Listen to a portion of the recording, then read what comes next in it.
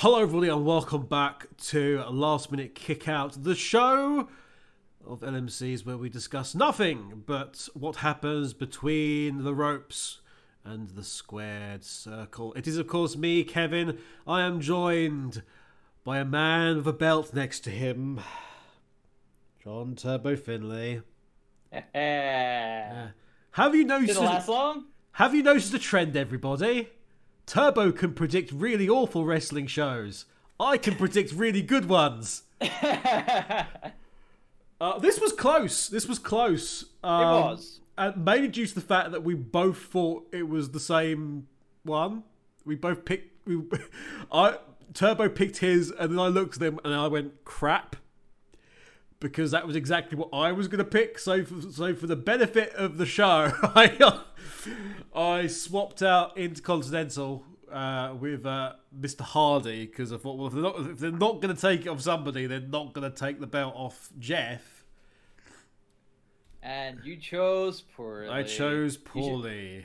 But here's the thing: we did have something extra. We did have something else go, because. So as you really, guys know, all honesty, as you guys know, this card went to shit. So Turbo randomly put in like all these predictions. Number of times 24/7 title will change. Yeah, as a kind of like an extra thing for the thing, because they had to spice it up somehow during this era, obviously. And the 24/7, it's it's Clash of Champions. That's a title. Let's put it on the show somewhere. I was going to say, I thought you said it's Nia Jax. Let's put her on the show somewhere. I was gonna... Well, turns out no. Turns out no. Yeah, so you went with two, I think, didn't you? You went with two changes. I went with two title changes, yeah. And then it was like, well, I'll go with three on the basis that, R-Truth might not get it back straight away. Somebody else might take it off him. Yeah. So there was a chance that the 24/7 title could have saved me if only somebody else had bothered to go for it during, the 8 years that this program was on. But they didn't. So anyway, Turbo's champion, and the Night's poster gets to go back up. Hey, it doesn't matter. I don't like how this title's been booked, by the way. It's being hot potatoed around quite a lot. I'm sorry, hot potatoes? I had to go through three blooming, Oh, you mean but you only had it for 3 weeks, and I only had it for a week. It's like, we got Hell in a Cell coming up, man. You got now. Jeez. Oh dear. So anyway, Clash of COVID. We didn't have to go through this crap. Clash of COVID. The Cold Rush, whichever way you want to call it. I can talk. I know I'm bunged up.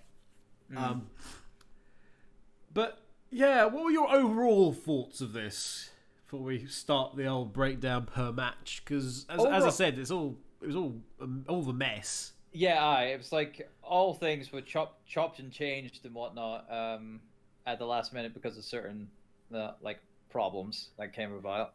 But overall, I actually thought it was actually a decent showing.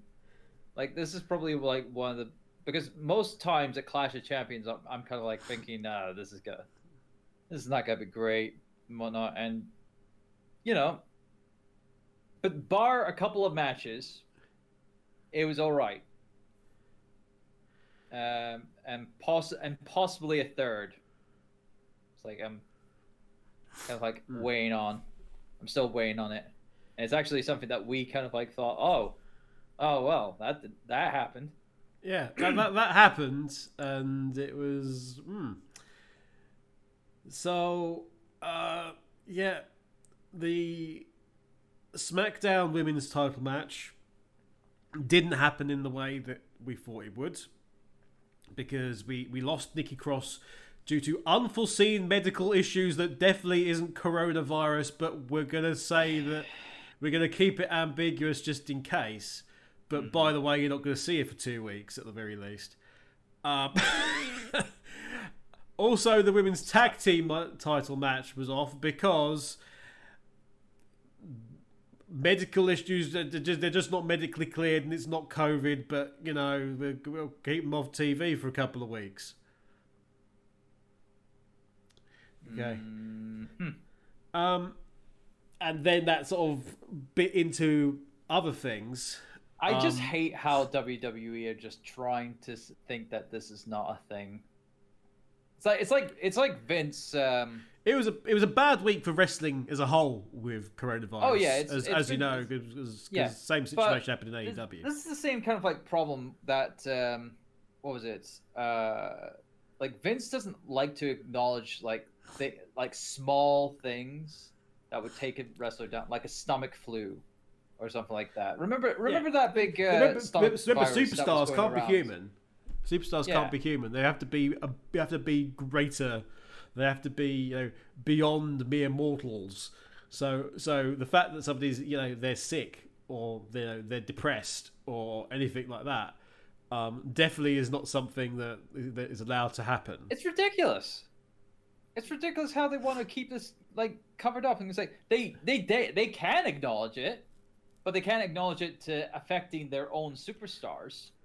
They can acknowledge the pandemic that's going around outside. If they'd have actually said, this is one of those things where WWE obviously gets it hopelessly wrong. See, try to take over everybody's social media stuff at the minute. Mm-hmm. That's going. How's that going for you? Paige is doing research. Fear Paige. She's gonna lawyer up. You know what? She's just going next kind of like stream she does. She just obviously she'll do the meme, but she'll be wearing like a business suit and a ledger, and just goes, "Paige here." So they've got more respect. This is the thing, because the same thing that we had with AEW and all the problem that snake bit show that AEW had. This was WWE's equivalent, although not nearly as bad. No. They'd have got a lot more respect and say, look, our stringent testing found that these guys suffering corona, or they've had contact traces with corona. For the sake of them and for the sake of the rest of the WWE family, we're putting a pause on this. We'll present you with something else tonight. Card's subject to change and all that, but for the safety of the crew and everybody, and specifically the performers, we care about the performers. That's why they're not here. Didn't do that because they're WWE. No. Naturally enough, did not do that. And this, and I was, because we were discussing this. Obviously, while all this was going on, and one of the things that I pointed out was that Baszler, if you've seen Up, Down, Down, you'll know about this. She lives with like 4 or 5 of the others, the other female stars from NXT and WWE. They're like roomies together. So unsurprised, one of those people is Mia Yim, or whatever the fuck she's called now. From Retribution. So unsurprisingly, you had all this happen down, and then Retribution magically didn't turn up, and were kept off TV for a couple of weeks because contact tracing. You got somebody who's living with somebody who's potentially had a positive contact. Yeah. Which means that the person they're hanging around with. So we've gone to secondary and tertiary now. In terms of contact, so that's all the Retribution then potentially exposed to corona. So it all sort of snowballed, and WWE have had like a bunch of injuries since then, especially on NXT. It's been a really bad couple of weeks for WWE. Yeah, from a reputation point of view and for a talent getting the crap kicked out of them point of view. Yeah, we're recording this after Takeover 31, and just a small thing on that. Really good show, but a couple of hiccups here and there in terms of like pacing for matches and stuff like that. But other than that, still a good Takeover. Still watch it. Pacing on a takeover show is actually kind of unusual. I think actually a pacing issue on a takeover show. They're normally pretty bang on with those. I've had issues there was 3 matches where the same angle was being used throughout the match as a way of like keeping the match going, and that was like working the left arm. It's like, I'm sorry, when you have it by the second match that was happening in like a match, that was what they were using. I was like, okay, this is getting boring now. Why you all do? And then when the third time, it's like, did anyone proofread their blooming matches? We've had that in WWE as well, just like there's like the same moves and same finishes. But you say that I was watching it came up on the network suggestions the other day. I wonder why, bearing in mind the season. But Halloween Havoc 97 came up, and I watched it. Just sort of like just fast forward it a bit, and it was like 3 matches in a row where somebody was tripped and then dragged to a pole and then boom on the pole, and it's like, unsurprisingly, by the third time it wasn't really getting much of a reaction. No, I wouldn't have thought. It's like this is like the same damn thing. Oh, anyway, so we had that situation. It was all very unfortunate. Baszler and Jax both said they're not sick, but that's they must have had some kind of contact that required self-isolation, which then affected everybody else. Yeah. So it might well have then come from my Yim side, just because then it would make sense that the contact to Baszler then to Jax and not the other way around. Don't know, but I don't think we saw any of the others from that household, by the way. In that time, they might not have been mentioned anything, but I don't think they were on TV in any way, shape, or form. Right, so that took us into Clash of Champions, which was indeed subtitled The Gold Rush. Is that another trademark that WWE desperately wants to use somehow in order to keep it out of the hands of AEW? I don't know, possibly. It's like, I know we're getting NXT Halloween Havoc now. I don't know if they've been subtitling. I don't know if the subtitles are trademarked by the company. They need to prove that they're in use, so I think this is why they're doing it. Because that's what they had. Because they did that with like the In Your House stuff, and I recall, what was it? One of a gauntlet match being called the Gold Rush, or like there was a Gold Rush tournament or something like that. There was back so they've been using the term. Wasn't it back in like SmackDown 6 type era? Wasn't there a Gold Rush tournament then? Yes, I can recall something like that. Because swore Eddie was in it. Yeah, I think it was like for the US title, or it probably was US title.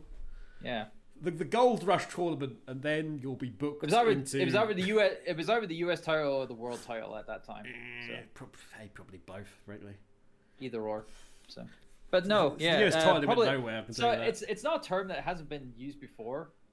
It's like in the company, but they're using it for a term for a pay-per-view rather than a match this time around. So.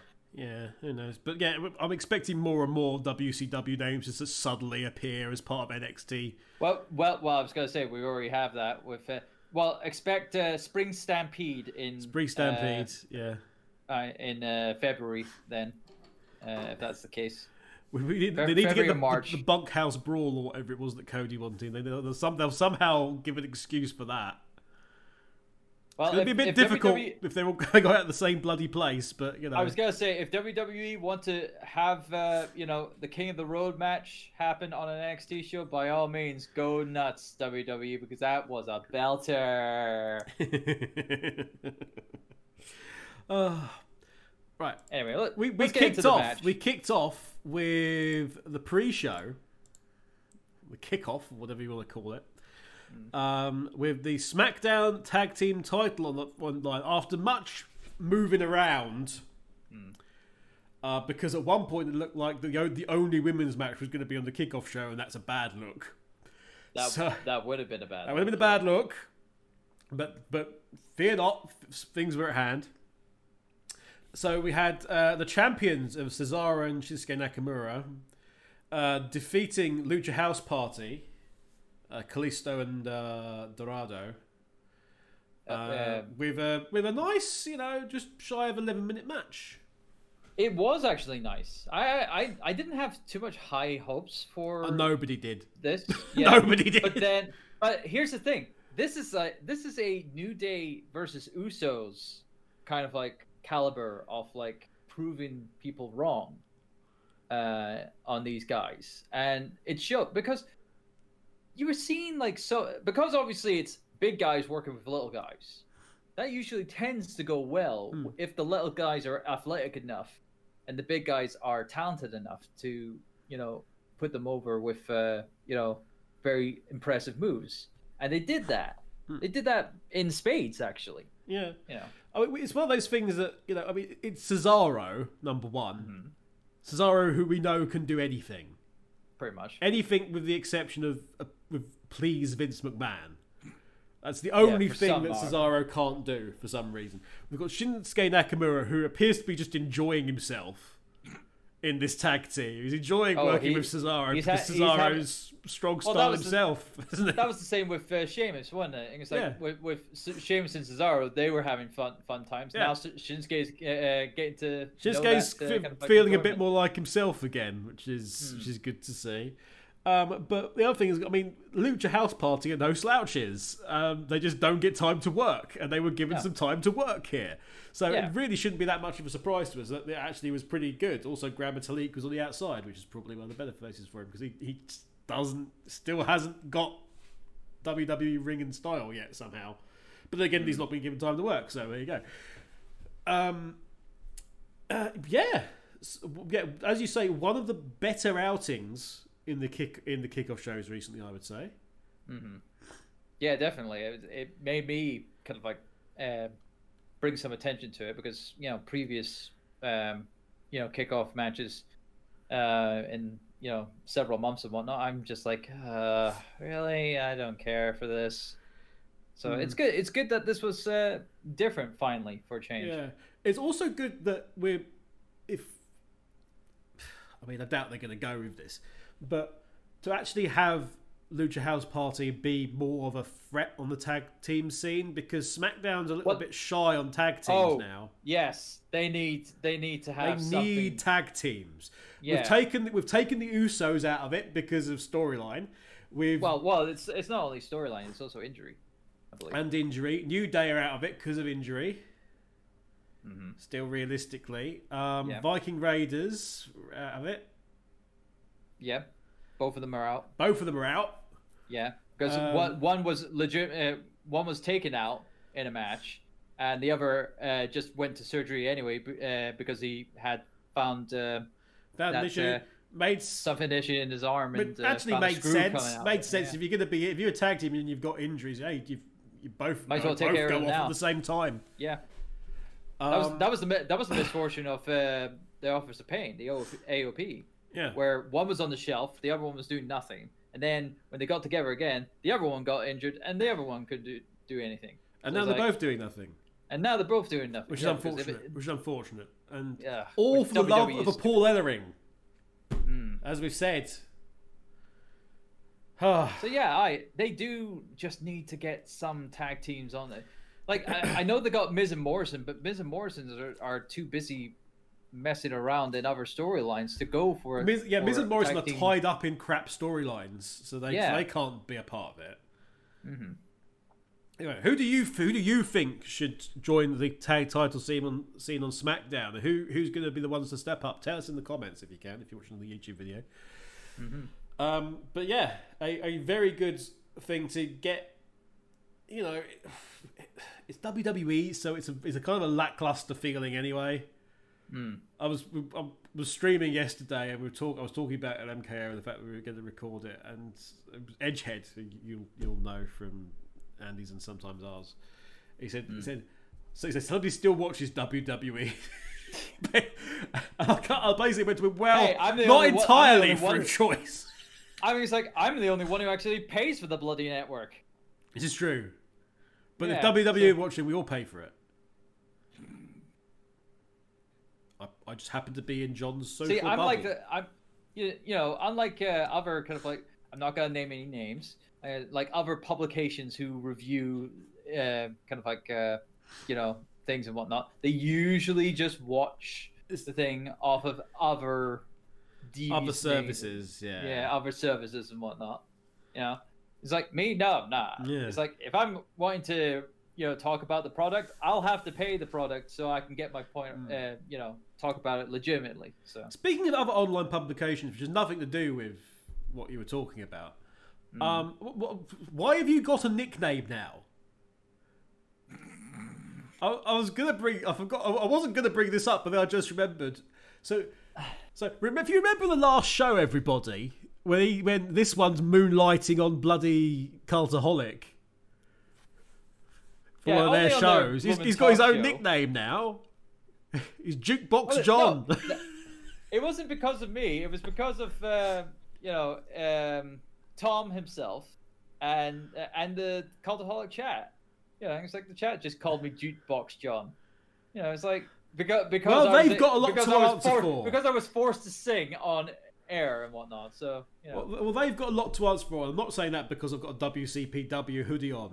It's anyway, Jukebox John over here, who I'm guessing is going to come out. Is going to be like a 50s rock and roll version of Disco Inferno. Well, not. You're going to be the Honky Tonk Man's protege. This is what it's going to be. It's Jukebox John coming to the ring in a pink Cadillac. with a waitress girl on roller skates in the passenger seat. That's what's going to happen. Oh god. That's what's going to happen. Jukebox John, the future of the business of sports entertainment. And karaoke of video game tracks. Hey, everyone likes that retro bollocks. Nowadays it's like he's gonna be the Matt Classic of karaoke. Oh dear. All right, so moving into main card, the highly reorganized main card, we got a triple threat ladder match between the champion Jeff Hardy, the hang on a minute, I used to be the champion AJ Styles, and they took the belt away from me because I didn't want to be in a situation where my health was at risk. Sami Zayn. This lasted a good chunk of time, longest match of the night by a distance. It was 26 minutes 35 seconds. And this match got some rave reviews. And well deserved, I say. Because I definitely loved this match. Like the innovation that was... now, you had typical Jeff Hardy stuff, which was a given, obviously. If there's a ladder, he must jump off of it and break through somebody else through another ladder. You can't powerbomb Billy Kidman. If there's a ladder, Jeff Hardy will fall off it or jump off of it somehow. Yeah. Is two of the key rules of wrestling. Yeah, essentially. Along with whoever brings out the table gets put through it. I don't know why anybody even bothers bringing out tables. That rule has been broken a couple of times. I know. And sometimes the table hasn't been broken. And it laughs. It does indeed. It declares itself to be what it is. Yes. No, I watched the Botchamania. That was it did highlight the kind of like messing up of the thing. I didn't really see the mess up. No. In this match too, like trying to position the ladder between the ring apron and the commentary desk and whatnot. Didn't really see that fault and whatnot, but everything else, like all the stuff that was going on in the match was really, really well put together. It's like Sami, AJ, Jeff, all had great kind of like workmanship to work with the ladders and work with what they got, and Sami, the mad genius himself, like he looks like a mad genius. Indeed, and he did it. He played it right, getting the handcuffs out to cut to. Now remember, obviously, we had the Hell in a Cell bit with Randy Orton and Jeff Hardy, where Randy Orton took a screwdriver and put it in his ear. Yeah, we had that. Yeah. Wouldn't you know it, Sammy goes one step further. He cuffs Jeff's ear to a ladder. And I'm like, the bloody genius! Going back and working with Jeff Hardy, and thank God Jeff Hardy is, pierced his ears to have those earring, like enlarged earring holes to put in there. It's just like, I know you're cringing at it. I cringed at it. I read the full well when we talked about it, like when they talked about it at the time. But I mean, thankfully, of course, in this situation, Jeff's got control of it so much. Yeah, it's not being twisted around. I was really cringing when he was up with the ladder. Yeah, he's carrying it. No, not even that. Not even that. No. Just after it was done, and Jeff was kind of there, and then Sammy started hitting it. Because I thought for a minute the ladder, because ladder was upright, and it was going to tip that way, and either pull him or rip it, and it was just no. You were thinking too much. I was thinking too much. It was because it started to go. It you just sort of went a little bit that way, and then it was sort of corrected and caught. Because I'm not sure Jeff was realised there was going to be a punch coming. So, yeah. The fact that Jeff then carried on and did a couple of offensive moves, but the fact he's holding this ladder, which is literally attached to his fucking ear, it was insane. Also, who is it who did the duct tape? Who is it who duct taped somebody that one time, and they won a ladder match that way? Was it Cena Orton? Well, I know Cena Orton was the TLC match for the unified titles, and that was handcuffs again. It wasn't duct tape. I can't remember who did duct tape. And somebody duct taped their feet. Yeah, it was indeed Cena on Batista. Must have been a while ago. Cena on Batista. Yeah, this is at least 2010. No, but I know something recent. Extreme Rules. Extreme Rules. They had a. I think it might have been a. The I Quit match. No, it might have been a Last Man Standing match. I think. All right. I think that was why, but yeah, Cena used that. I remember them having an I Quit match, but hey. No, it's what was it? The handcuff spot with Cena and whatnot. I remember Cena being handcuffed to the ropes and stuff like that. But no, what Sammy did for obviously you had him handcuffing Jeff to the ladder, but then it's it's like handcuffs himself to AJ after AJ hit him with I think what did he hit him with? Did he hit him for the Stars Clash first? No. There's no Stars Clash. For normal for him, or Pele kick maybe. So it was he hit him with something that was hard enough to knock him down, and Sammy was smart enough to realise I'm not going to be able to get up in time, and he had the handcuff open, and then he went on his own himself. Because then obviously you can't pull my dead weight up if I don't want you to. that was really good of him. Sometimes there's space in a match. Yeah. And it's well, they're not sure what they're doing, but they've lost their way in what they were planning to do. But there was a good minute where Jeff's on the outside, Sammy's down, and AJ's just looking at the ladder like what the heck am I supposed to do? But it made sense. It was so utterly bamboozling. It was well, who could win now? And AJ just not having a clue what to do. It really worked. It really worked. This one. Yeah, it just. I just found it to be really good, really entertaining, so. The coup de grace Sammy having the key in his mouth, be able to do it, undoing his cuff. slapping it like doing it in such a way that there's no way he can reach either. It was just so smart all the way through, just showing Sammy to be a diabolical genius. Also, in fairness, they did a good build up towards this as well, in terms of putting over everybody's capabilities within a ladder match. They didn't skimp on saying that, you know, Sammy has got experience, you know, as well. And naturally, they make it sound like Jeff's like the ladder god. Yes, I think that's in much the same way that Buried Alive is the Undertaker's match. Yeah. This is the Undertaker's match, and he's barely won. Just the same with Jeff.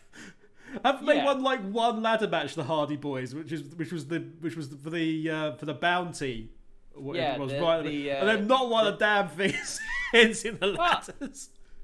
No, it's like what was it? The only other time would have been at WrestleMania when they returned. Ah, that's true. And also the battle with the Bucks that they had.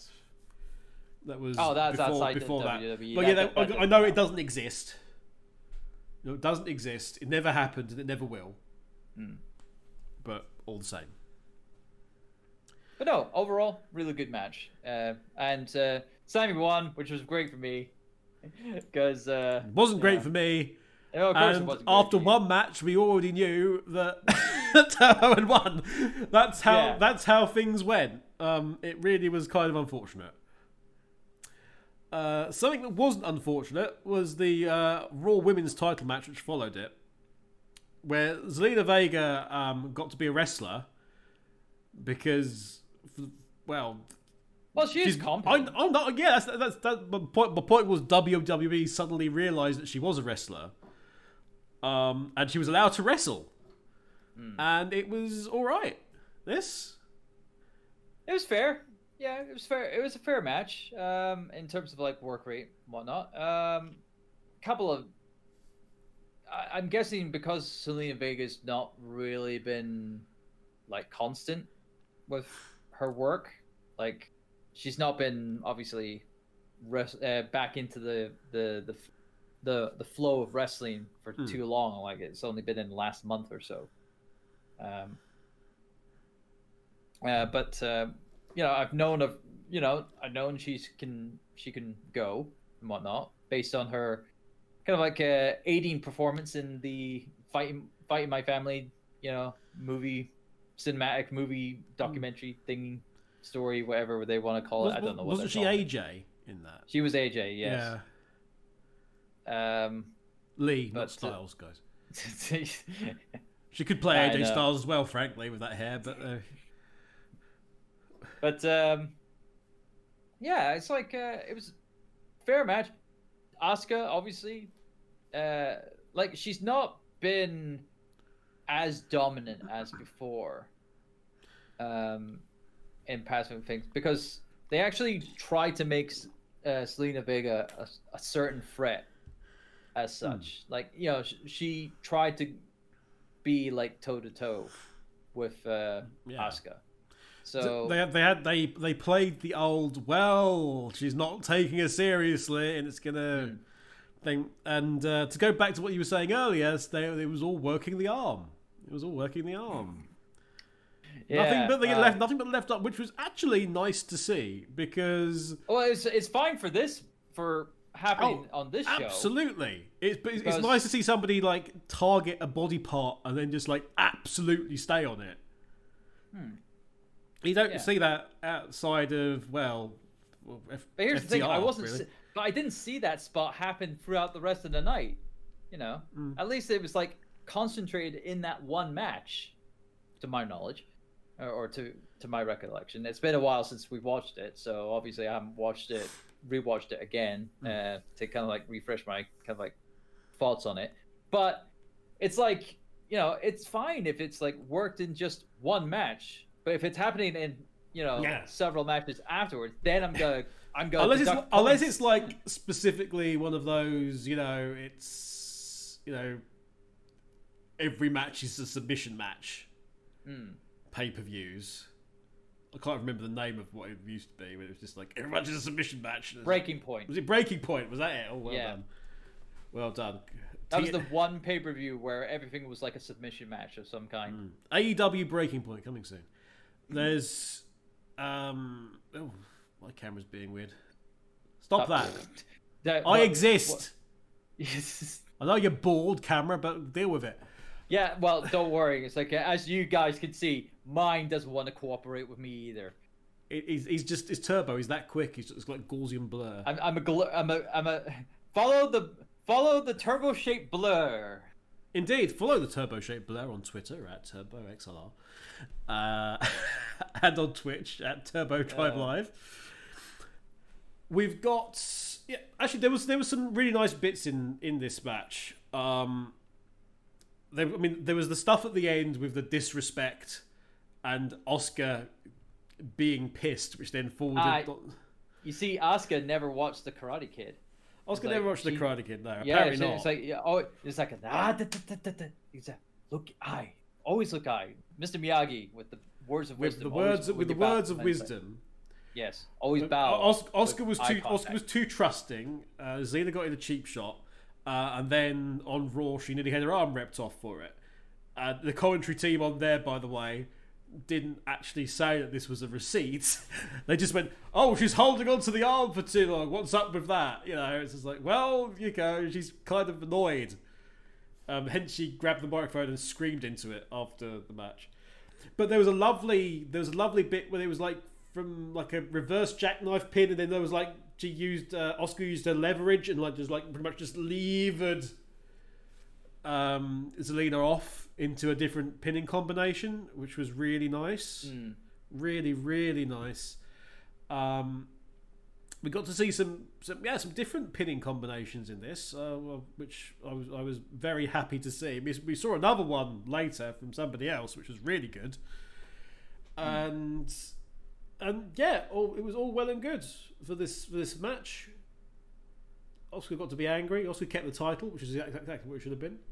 Yep. And that was your first women's match of the evening, and the first time you would see Asuka, although we wouldn't know that yet. Moving on to the WWE United States title match where Bobby Lashley defeated Apollo Crews. So anyway, next match. Seriously. Fuck me. As much as I actually really enjoy the Hurt Business, and I really enjoy that bit. That's MVP, fair for you, because I'm not. MVP is the perfect front for that. I'm fine for him talking. Yeah, as the mouthpiece of this, as a manager who wrestles, as dare I say it, as almost a modern Bobby Heenan he could be technically, because he's the guy you want to see get his ass beat. He's the guy who's really smart and has the mouth to back it up. He can wrestle. He can do commentary. He could be, well, find his calling in his latter career. But no, Apollo Crews came out and then lost again, and it lasted 8 minutes 15. And you know who else was there? Ricochet was there. Ricochet was there because he's Apollo Crews' friend, and I guess in the week since he lost, he found a friend in Ricochet. Plus, Ricochet hasn't been doing anything for a while, which is criminal. Yes, it has been very criminal. It's a criminal offence to effectively bench man with that Ricochet. Much talent. Then Ricochet should be having preposterous matches with Ali. That's what Ricochet should be doing.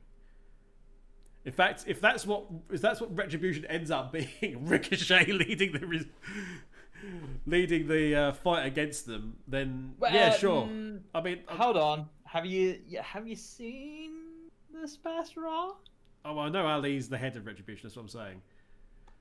Yeah, so why are you saying that? No, Ricochet leading the fight against Retribution so he can then have course of matches with Ali. Okay.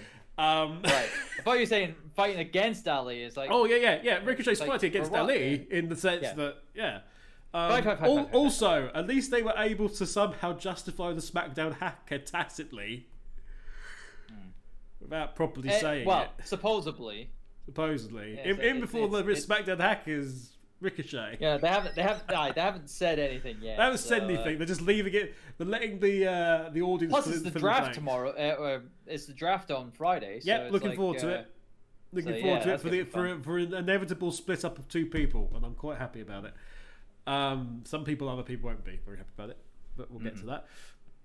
No, it was just like their other bloody matches. Yeah, it really was. It's just something I just did not want to get invested in. It was a lower mid card. It was a lower mid card Raw match, and there's nothing else to be said about it, really. No.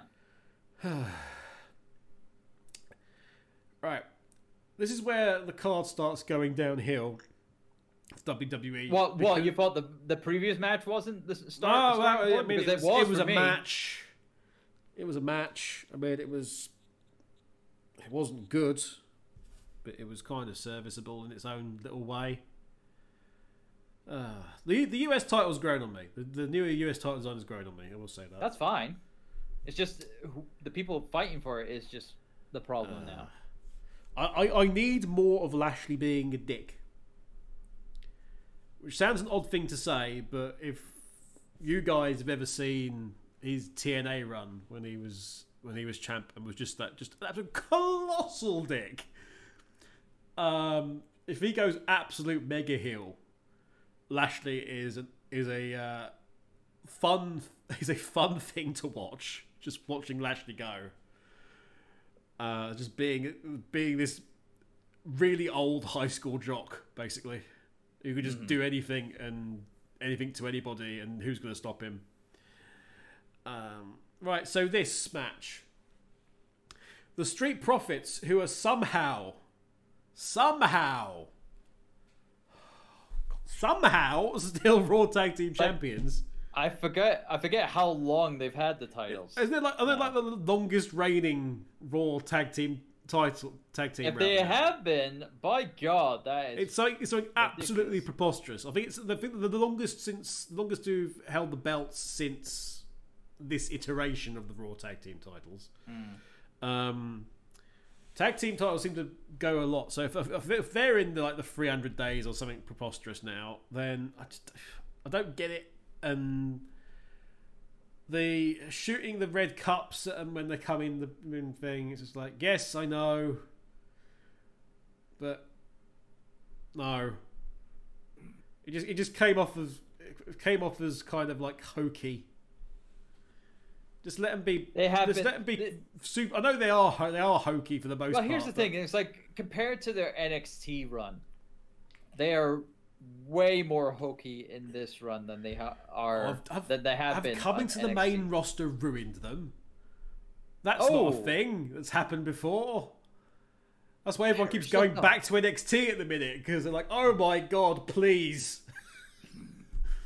Oh, there's so many people. There's so many people returning and having a much better time with things. You know how people have. Well, let's see. We've got Balor's been at the top of the card. We've got Breezango as the Tag Champs. With Ember Moon's back now, and she'll be setting up to be the next monster that everyone has to go against to properly build up the women's division again. Yeah, she'll get an Oscar run, and then somebody else will play the part of Ember Moon. Ironically enough, in that, so that's good. Oh dear, we got. But yeah, this match. You talk about this match because it's. Yeah, it's like they tried to work together with Andrade and Angel Gaza.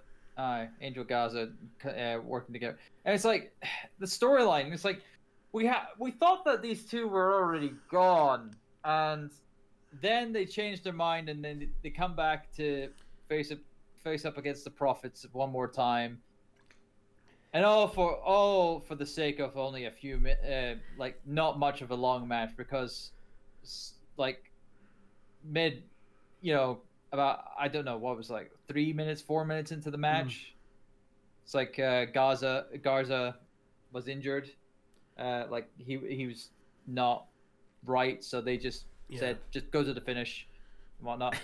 There was a Spanish fly done in the match that I thought, oh my god, they almost killed themselves.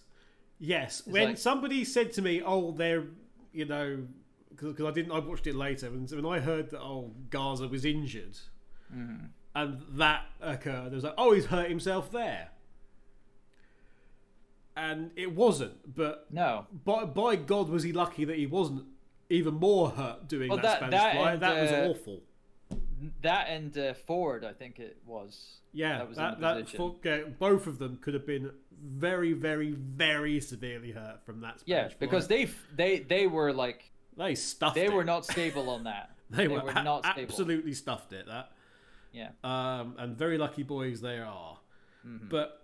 Was it Garza? If I remember right, Garza ran in with like a really high running knee, which actually looked quite nice. And he did something to his hip.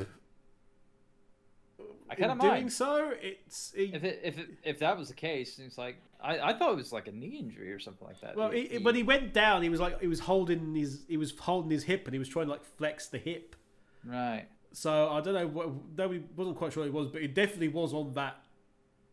The speed of that movement and that impact, I think he might have. Yeah. Do we actually know what the actual official word is on that injury? What it is? I thought it was a tear. I thought it was like a tendon tear in his leg. I thought it was the knee. I mean, we're so used to the knee. Worked in it. He just. I know. He was specifically. I thought that was the case. He was specifically feeling that, and he was flexing the leg. I just wonder if he's like tore something and then like almost like. Tore it out of his socket almost, you know. All I remember, he was on the shelf. After that night, and but I don't know. I can't remember what he was in for now. So Andrade carried on. Mm-hmm. Just get to the finish. Get to the finish. We didn't get to the finish. What we had was there was a signature move. It was a signature move. He got pinned. Andrade kicked out, and the ref didn't see it. Leading to Andrade to be like, they're like, hang on a minute. Andrade was kind of pissed off. Actually, yeah, I remembered that. Andrade was kind of pissed off afterwards, and so were the Street Profits. The Street Profits were like, yeah, we can still keep going. You know, we can still do this. Nah. It's like, no, that guy is injured. Let's finish this. Instead of giving Andrade a little bit of a rub in terms, because that's what you can do in that situation. It's like, okay, well, Garza's injured. Well, get the Profits get their win no matter what now, but we can make Andrade look a bit, good in the meantime. Even if we've got like a minute or so, we can have him like fighting back against the pair of them, and sow a seed for another day. Andrade is still. I don't understand why he's not in US title hunt, because he kind of fit in there. He kind of fit in there quite nicely. Let him be getting back in again. Yeah, let him be a nasty little tactician, a little tactical wrestler. Yeah, it happened in 8:15. Curtailed. God knows how long it would have actually lasted if it hadn't. And the Street Profits are still Raw Tag Team Champions, and why? Just have to suffer through another. Just to think, we could have had that. So. We could have had that on the pre-show, and that would have been very pre-show worthy. And yes, we could have had the quartet, the SmackDown quartet, tear the house down, and it would have been a far better main show. But no. Speaking of characters coming out and being dicks, Bayley, who continues to be the best Bayley, heel Bayley, who's closing in on the year, and I hope they don't, rob her of that year, because they could. They could. So close to getting the year. I mean. What was it? The projected kind of like path right now is her working with Sasha Banks. Now I thought they would work a program without the title. They might. They might well have been going to do that, and they might well do that still but we do know that remember, it's the one belt that Sasha's not won. So they'll want to do that. Yeah. They want to do that. But yeah, Bayley coming out being absolutely amazing on the mic. It's like, well, it's like raise the hand. Nobody's out. I'll offer a free go to anybody who's at the back. What's that? No, nobody. Okay, right. I've won. Absolutely amazing. And her continued screaming at Michael Cole at any given point in time.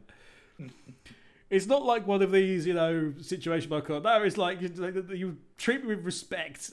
She just hates Michael Cole for some reason. Oh, she hates him, all right. Oh, it's wonderful. Every single time now. Graves gets the jacket in the face from Big E, and Cole gets ripped a new one by Bayley. Those are the two. I think that's obviously that's more calmer than the with Corey Graves and whatnot, because obviously it's all those pent up anger issues of Cole being like the voice of the GM and his Cole heelish. As always, Cole is unfortunately as we said before, Cole is unfortunately the mouthpiece for the people behind the curtain. Yeah. Or the person behind the curtain. So just seeing this is like a small sliver of there was a very bad commentary this particular pay-per-view. The previous pay-per-view was actually quite good, as I recall, in terms of the commentary. Cole was just clearly being yelled at half the time, just to yell, to scream this, and hence he was screaming half the time. He's himself during all the matches. I'm surprised he didn't lose his voice again. Although, granted, this is only a 3-hour show and not main 7-hour slog. He has to he's got yelling in his head 24/7. It feels like.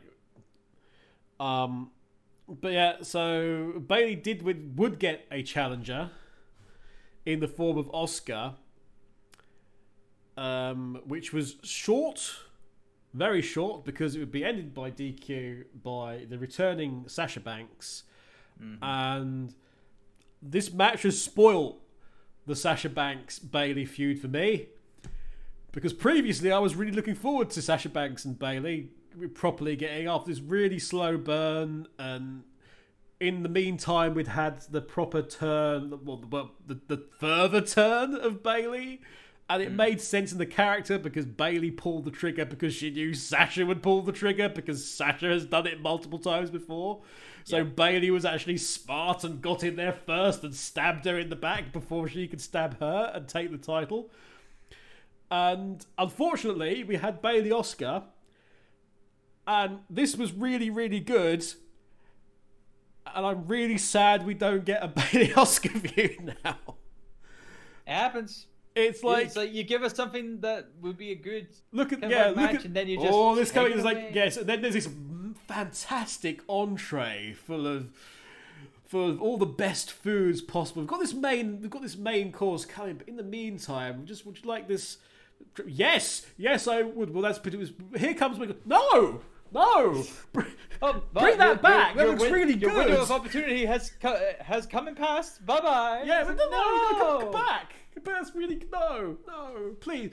Seriously, I so want a Bayley Asuka feud now. I didn't realize I wanted one, but the current version of Bayley, who is doing more stuff and is another one who's like really happy and clear in her role, and is more back towards the Bayley of NXT in terms of moves and stuff and crispness. Yeah. Asuka got to come out in a different mask though, so she was happy.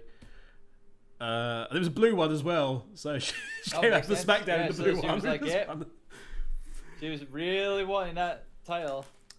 Bayley did a Triple H Cactus Jack style.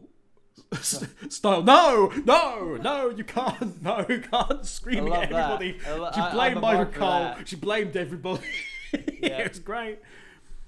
And then sad Sasha came out and then hit her in the back with a chair, which was a really loud chair shot, by the way. Yeah. That was a stiff old chair shot. Well, that or they definitely turned up the microphones for that. Yeah. for that particular moment, anyway. In Would which be the case, first time they turn on the microphones more. I know, but in which case, well done to Kevin Dunn on that for actually having the timing on that to actually have it. 'Cause it made it sound like her entire spine was broken. So, yeah, again, not much to say about this because it was so short. It leads into the situation. Asuka defeated Bayley by DQ because Bayley had already cheated and got the chair. And was having none of it, which was perfect heel reasoning. Also went after the arm, following on from the previous one, so that was nice to see. Not much else to say about that one, other than yes, we've got to have this other stuff now with Sasha Banks. Yeah, I mean that's the only drawback I think was Sasha Banks coming out to make the attack with the brace still on. God. It's like, I'm sorry guys, it's like she had her bloomin' neck crushed by Bayley Pillmanized with wasn't a it? chair with her head in the chair. Yeah, it's like, but come on Pillmanized guys, her. you couldn't have her off TV, like off of the programming a little longer. Like 2 or 3 weeks is not enough. You need this modern WWE, isn't it? It's like they're desperate to get this rushing forward now. But I'm hoping, and this is very much a hope situation, that what they do is the sensible thing, which is to say, nobody actually really needs the SmackDown title at the minute. This feud does need it. Keep the belt on Bayley. Have a humongous run with it. Because she's not doing anything wrong with it at the minute by any way, shape or form. Have Banks put over to Raw. Banks wins the Royal Rumble when it happens, challenges Bayley, and then she gets her moment at Mania. And then it's the reversal of NXT Takeover, and you get that situation. It's all nice and full circle. It's all nice and full circle, and it's a match that will deserve that spotlight. No way, shape, or form. But you've waited this long. It's a money match. Just do what makes sense and split them up. That's how you get us. That's how you get us, WWE. You tease it. Oh, we're gonna take it away from you. But it's there. The possibility's there. If only Sasha could win the Royal Rumble, we'd best come in and buy the pay-per-view and subscribe to the network. Did you know it's only $9.99? And then you can find out whether or not she does it, and she can conquer adversity and get a big massive pop, and then you get her on top of the world at Mania, and then Charlotte comes out with the briefcase. Fuck that noise. You do realise that we've got a chance here of Charlotte not having a belt for like a year. Well, close to it. Close to a year. What a wonderful year it's been. 2020 is not all that bad. Yeah, suddenly 2020. It started we off all crap. suffered through this year, so Charlotte Flair doesn't get a title run. That's it. Well, she had a title run. It was a very piss poor one. You mean like all the others? NXT. Oh God, yes. Oh, you forgot about that, fuck didn't 2020, you? man. I swear. Oh. Anyway, that was that. Yeah. Right. WWE title ambulance match. The man on Turbo's t-shirt versus the man with voices in his head in a all of your chickens come home to roost Mr. Orton match, basically. Tell the folks about this one, Turbo, because it was just... Okay. It was everything that I thought it wouldn't be. Yeah, so what we were expecting was an ambulance match. A simple affair of them just like beating up each other to high heaven and just one of them throwing one into the ambulance. We've got to sell that slambulance somehow. Yes. Yeah. WWE slambulance. It has to be sold. Yeah. It's available all good toys, stockists. Yeah, we should have seen it coming. I mean, the advertisements were ongoing, and Drew was like this. Drew's been in all of the kind of like advertisements all this year, which like, is good. He's been doing everything. He shows they're confident. Proper. Shows they're confident. Yeah, he's like, he's been like proper like WWE. Like I know, what was it when Seth was top dog? Like Seth was like, the big spokesman for the advertisements and stuff like that. And then when Roman was big, always big dog. He was doing a lot of kind of like advertisements and stuff like that for WWE. Now Drew's getting that stuff and whatnot. Big dog advertising strong. But no, the match itself, we were just expecting Orton and Drew just beating the living crap out of each other, and one of them, and we thought it was gonna be Drew riding into the ambulance and losing his title and whatnot. Turns out, we had what was it? A WWE Christmas Carol in the form of that's a very good way of putting it. Yeah, of Orton's wrestling past, present, and past. And even further past, yeah. Past, paster, and pastish. Yeah. With run-ins. So many run-ins. First off, we had Big Show as the first run-in. It wasn't really a run-in. I like how they did it. Yeah, it's basically what Orton did to Edge that one time, where he was like hiding it. How could you hide as a bloody cameraman?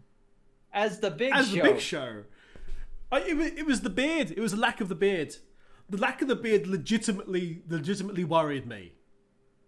The lack of beard made me wonder, is he okay? I guess he just wanted to be clean. Yeah. But the big grizzly look really works for it. I mean, granted, what was it? With this pandemic that we're going through, a lot of people are... Probably, with the masks and stuff. It might well be. Yeah, it's like it'd be a lot easier to just have things. I mean, with yourself and myself, our beards are not as, like...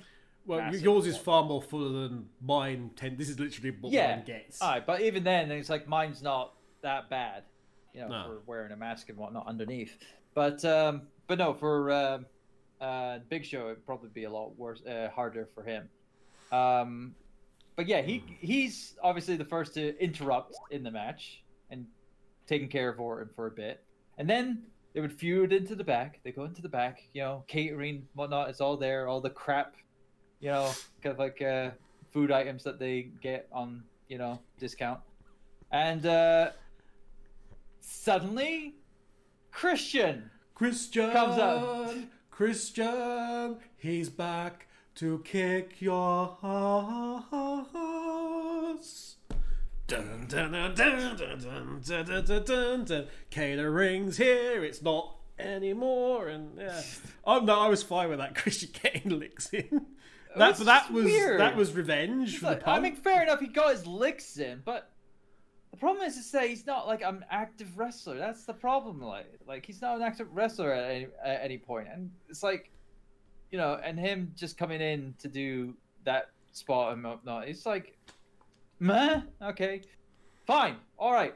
Fine. You got your licks in, Christian. Let's keep going.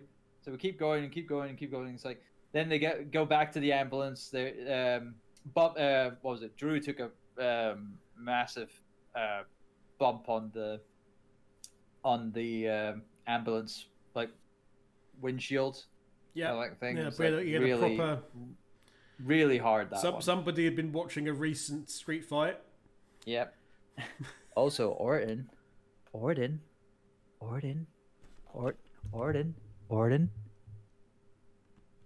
You don't do pins in a match that uses an ambulance in it. All right. I'm fine with them doing that like once when they're getting all caught up into things. But come on. But otherwise, it did look a bit silly. Bearing in mind this super veteran kind of forgot.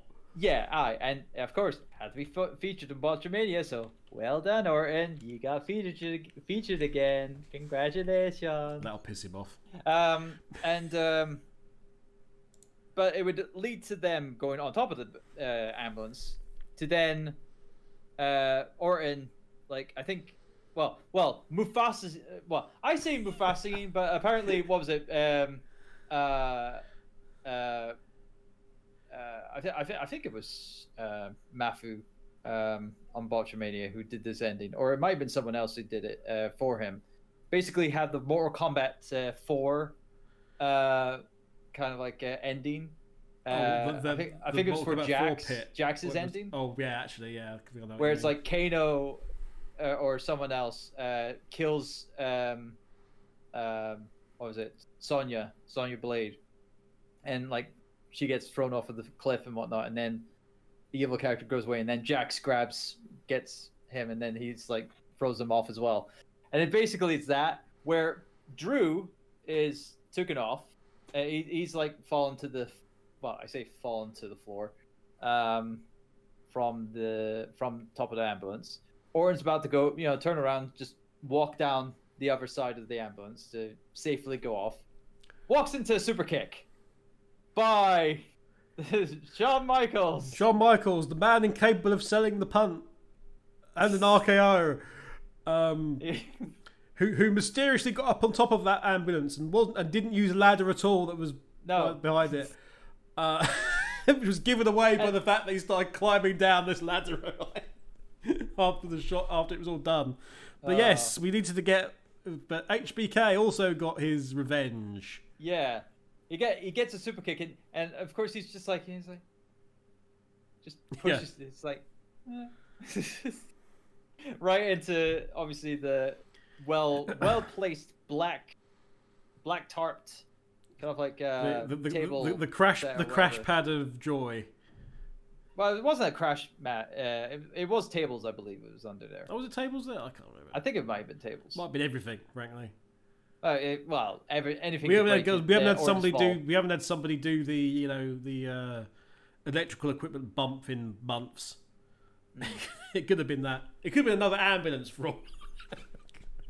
An ambulance substitute with a mini ambulance. Because actually that was what it was. It was just all the slam ambulances. It's like,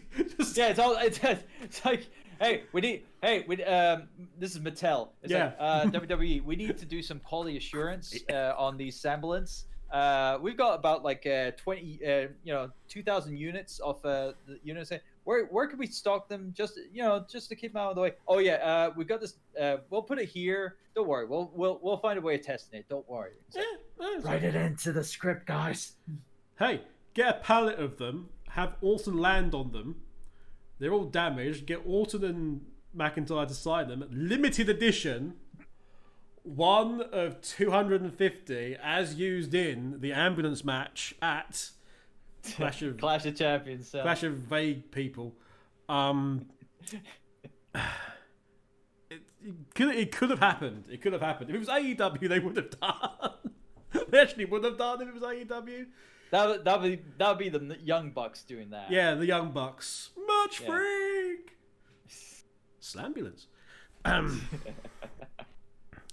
But yeah, it would eventually. Or Carbulance. I'm sorry. But anyway, we get into the final bits of the match where we finally get like a little more ruthlessness to the whole match, where Orton and Drew are just beating the living hell out of each other, and then eventually Drew gets the upper hand to get Orton into position in the ambulance, where he's just draping over the ambulance and whatnot. After I think it was like a Claymore outside beforehand. Yeah, there was a Claymore, and before this, Claymore kicked the door off the ambulance as well, and that kind of hurt him, and that was a thing. Yeah. That was a factor into the match. But no, it's like after all that was said and done, it would lead to the one thing, seriously, I thought this was going to be like the end of the feud after this. But of course, it should have been.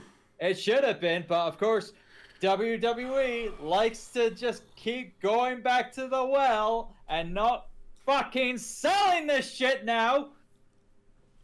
We get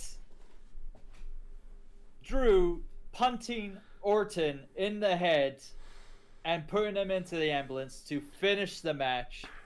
And who's the driver who sends him away? Woo! Yeah, Charlotte Flair. Ric Flair. No. Apparently, he's a licensed, Ambulance driver. Yeah. Licensed ambulance driver, or like emergency call driver, or anything like that. He's been in plenty. He's been in plenty over the years. He's picked up some stuff. Yeah. I love how they had to quickly sort of. The ref desperately was trying to get the door out of the way, but the camera kept being on Flair, so it was like he really wanted to go and reach down and get that door out of the way of the tyre so that the ambulance could actually leave, but the camera stayed on Flair in a way that the ref was still in shot. So he's like, "Yeah, da da da da da da da da da da. Please go in for a closer, close up." That's. Dear. So this was dumb. Also, speaking of things that was slightly dumb in this match, before the punt,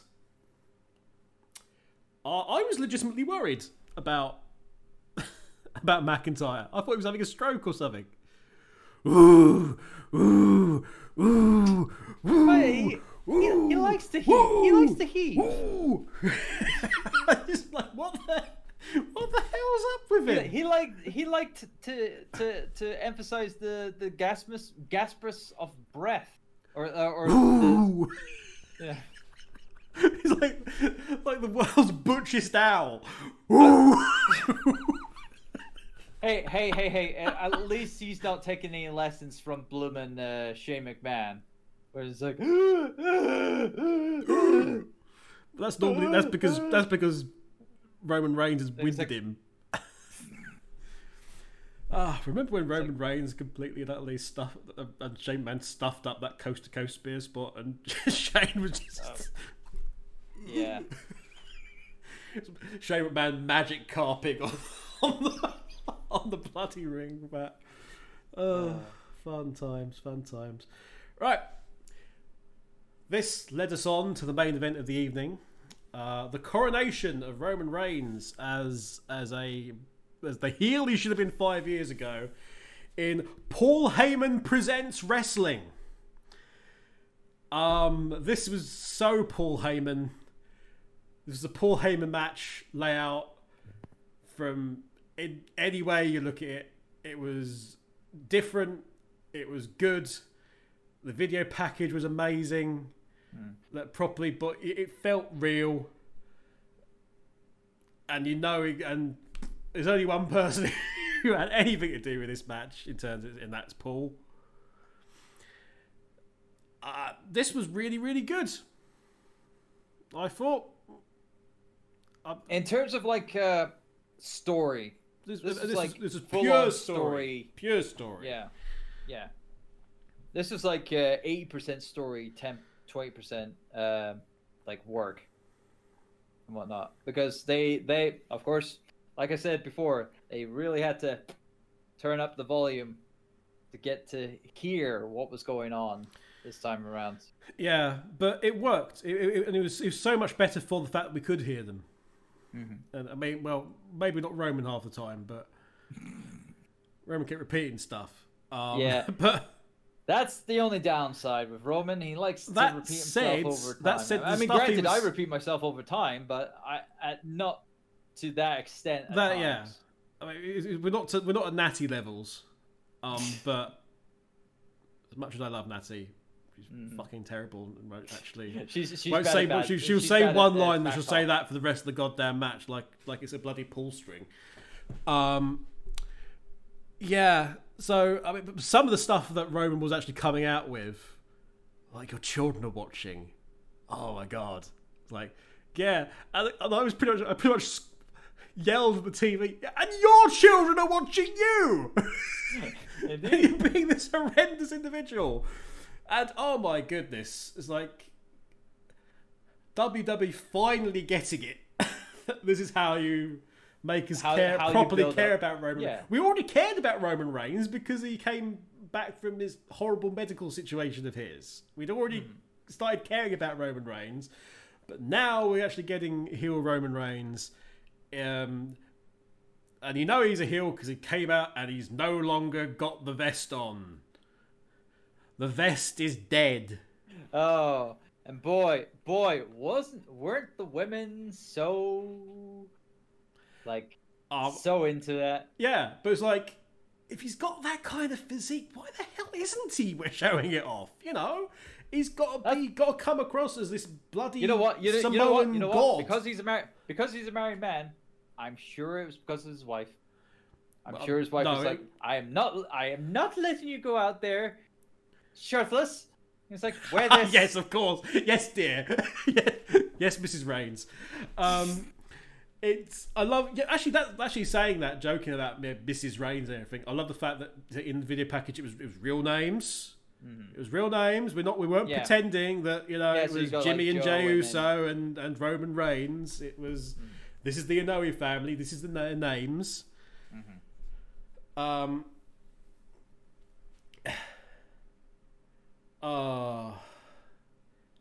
It was a good. I mean, the fact that everybody knew there was no hope in hell. Yeah, oh yeah. I was like, but we still got some legitimate moments of, oh my god, you might actually do it, which is good booking. I mean, I didn't really I didn't. This wasn't. This was like Lesnar versus Daniel Bryan situation where it's like, I know Lesnar is going to win,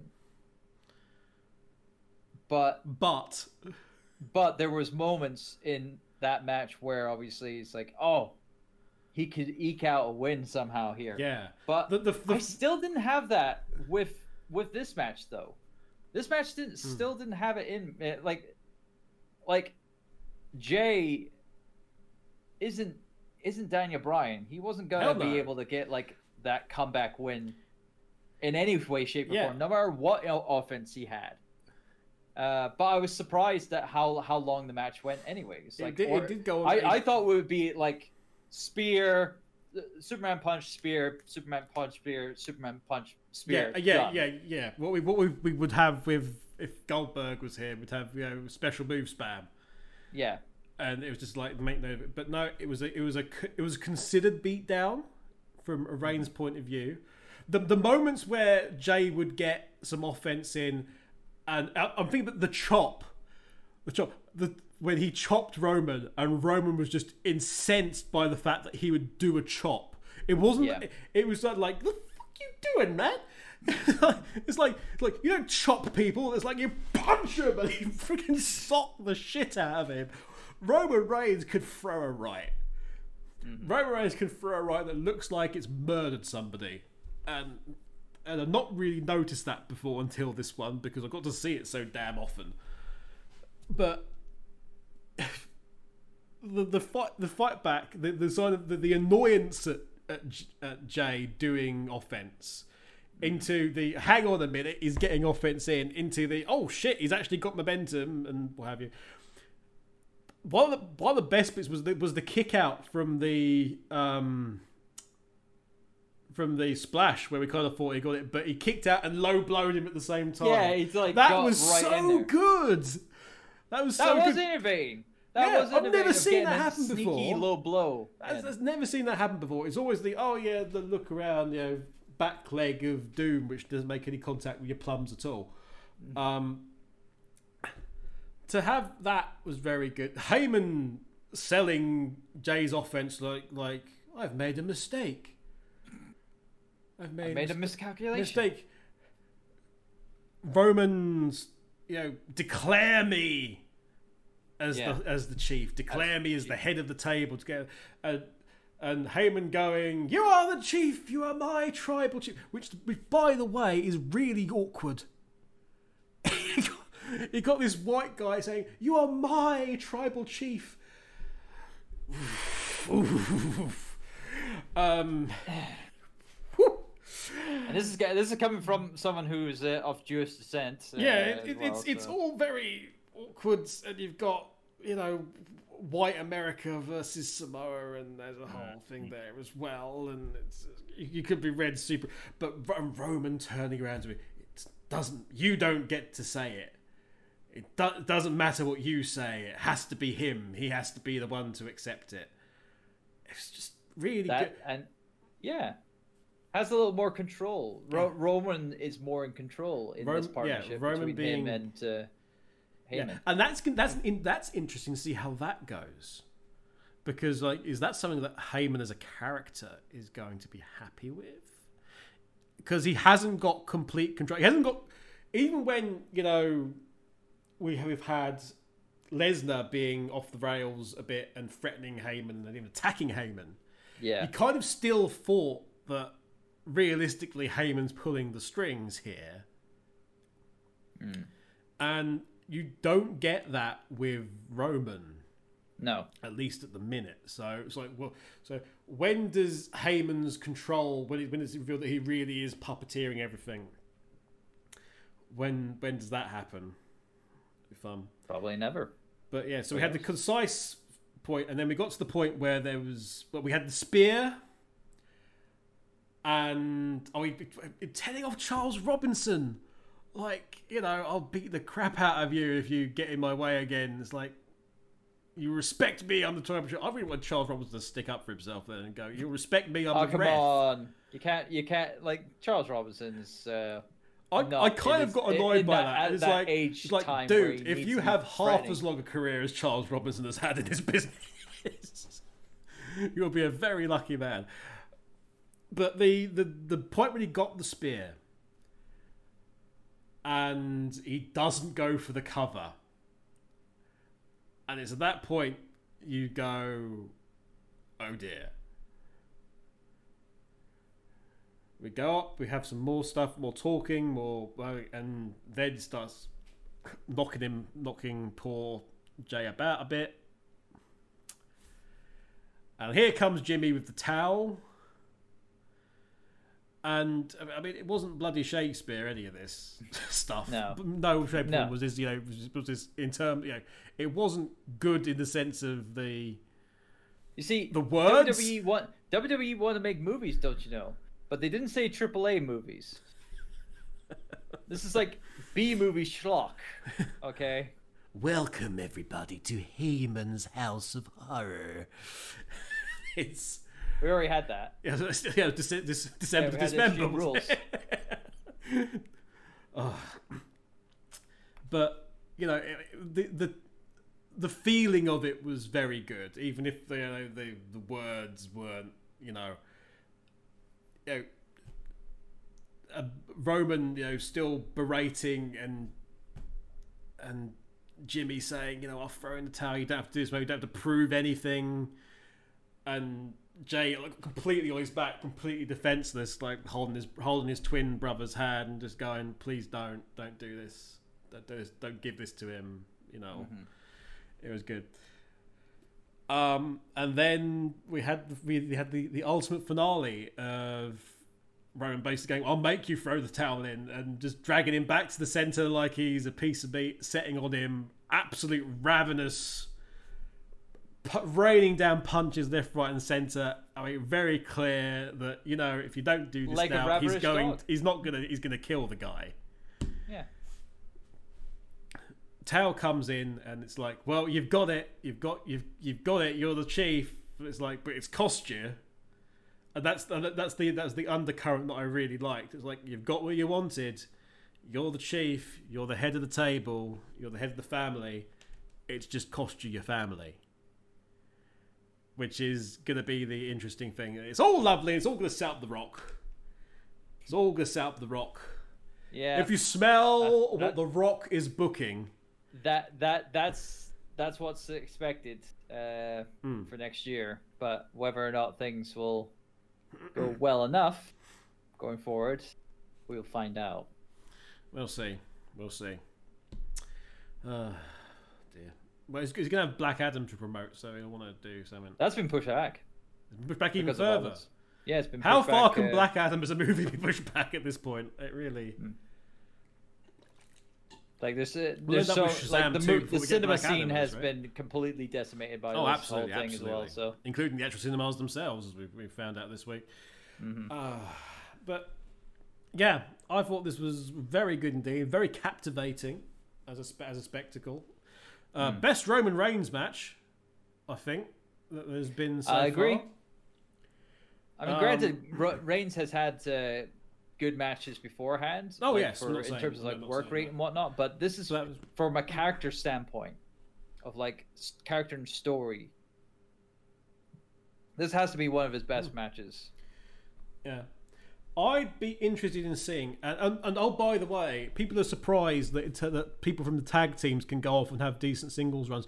But those people, where were you when we had the Dudleys, Edge and Christian, and the Hardys all going off? When 5 of those guys have been recognised world champions. There comes a point in WWE where the seasoned tag teams all go off and have really nice singles runs, which is there was this man called Kofi Kingston not that long ago. Again, you may recall. If it happens to the Usos, great. Absolutely. And I would be interested to see what happens if we get like a Reigns coalition. If we get like the opposite, actually, because we always thought it was going to be like the Bloodline, didn't we? When this happened, that it would be the Usos under Reigns, and now it doesn't look like it's going to be the case unless he like forces them in. Are we? Because we haven't got anything for New Day to do. Are we going to end up with like the mutual respect bond kicking in? Is Big E gonna? Big E would size up to the big dog. Oh yeah, and that would be a very interesting match, actually. Those two, I think. But if we have the New Day sticking up for their brothers of the tag team circuit, that'd be fun. Yeah, I would. But then, who do you get siding with? Who do you get siding with Reigns then? Interesting. Who's not doing anything? Buddy Murphy. Buddy Murphy, we're going to save you from this Seth Rollins thing. That's the new Shield. Seth is the Tribal Chief Roman Reigns. The Messiah, the Monday Night Messiah. That Messiah, yeah. Seth, and then Buddy Murphy, Rey Mysterio's daughter's sort of friend. That's a boy, and oh my god, why this storyline now? Don't remind us. But it happened. It didn't happen as intended, but that's what we got. So, all things being equal, but not the scores.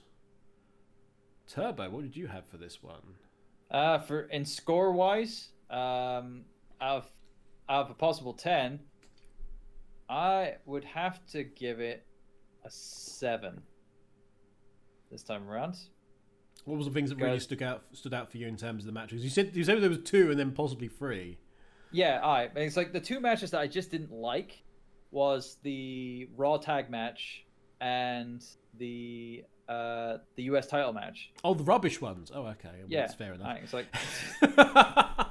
the ones that stood out as not being deserving on the card. Yeah, those, because those 2 were just the ones that I just weren't like either invested in or were very shoddy at best, and those were shoddy. The third, the half mark was me with Drew and Orton, where I thought that match was just like the run-ins did not need to be there. I know they were telling a story for that, but still, I feel as though that the story was Orton and Drew, and I also wanted that to be the end of the feud, and of course, we're not having that, which is pissed me off. Hell of a sell somehow. Yeah, so apparently, but besides those, liked Asuka and Zelina. Heavily liked the 3-way tag match, not tag match, 3-way ladder match for the Intercontinental title. Absolutely messed with that. Yeah, it was like what was it? We didn't talk about it, but this isn't a factor into the score and whatnot. But the 24/7 title being changed between R-Truth and Drew Gulak. Oh, who is it? Drew Gulak. Drew Gulak, yes, yeah.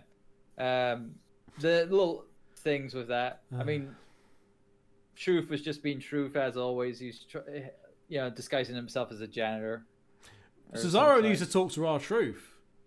You know, I'll teach you how to do something absolutely ridiculous in terms of wrestling moves, says Cesaro, and you teach me how you get Vince McMahon to just always be happy with you. But yeah, but no, everything else I was happy with. So yeah, I'll say 7. Yeah, that's what I think would be fair on this match, on this whole card. Like, yeah, 7. Yeah. Despite what I said before the scores took place, I'm going to agree with you actually on 7. For me, again, the run-ins and stuff, as you say, while it was nice to see, Orton for once having proper comeuppance in terms of his actions, which doesn't really happen with Orton, and he does so much. Well, that was good. It did take me out of the match. Mm-hmm. I did kind of start. It's one of those ones where it's a long match, but you start looking at your watch type thing, like this has been going on a while. Although that wasn't the longest match on the card, like you said, it was like it was the ladder. It was a ladder match that was the longest one. Conversely, there was something about the ladder match that didn't quite click with me either. I recognise it was a really, really good ladder match, and a really good match overall, and again, character work, etc. But there was something intangible about it that didn't click with me fully. That said, loved both the Oscar matches, and even the Bayley one because of just the work involved in and around it. Really enjoyed the end because it was what it was. It was perfectly booked and presented, and was a great advertisement for what WWE could be. Turns out, if you actually let people do proper stuff, then we had the two mid of the card matches where I cared about as much of them as you did. So we're on mutual ground. We're on mutual. We're on much like our predictions. Our scores were effectively the same as well, just for a little shift around maybe in preferences a little bit, but. Compare it to the previous pay-per-view, and it was miles better. Miles better. Did we give that 3 and a 2 or something ridiculous? Yeah, somewhere around that. Yeah. But that's that. That's that. 7 and a 7 wraps up this particular year's Clash of Champions, the Gold Rush. Woo! Look at that Gold Rush. Look at it go. Yeah, with the one title being changed hands. One title change. Actually, no. Technically, it wasn't even changed hands. It was technically retained. True. That's true. One of the 2 belts that were hanging up was indeed retained. So it was actually half. It was a 0.5 of a change. 0.5 of a title change. Oh my god! But yeah, that was that. I'm guessing we were running on currency, like currency exchange rates for the Gold Rush. It's like, it's like there's gold in them matches, but it's not like here one apparently. title change in the UK was half a title change in the US. Oh dear. Anyway, but don't worry, you can get some coupons or something. And you get yourself another title change. 2 title changes for 1. There we go. Coming soon.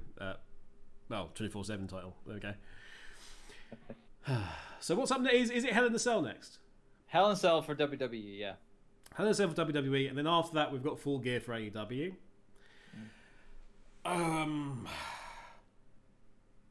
What else is there to say other than thank you very much for watching and or listening to us ramble on, especially me, about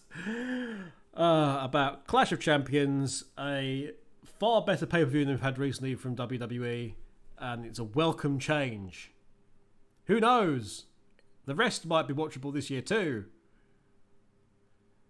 I'm not holding out much hope, frankly. Don't hold that much hope for Hell in a Cell. Not for Hell in a Cell at all. After last year, probably not. I'm predicting a 4 already. Let's put it that way. Predicting a 4. But whatever. Mm-hmm. I've been Kevin. He's been Turbo. Yep. We'll see you very soon. Bye, everybody. Bye-bye.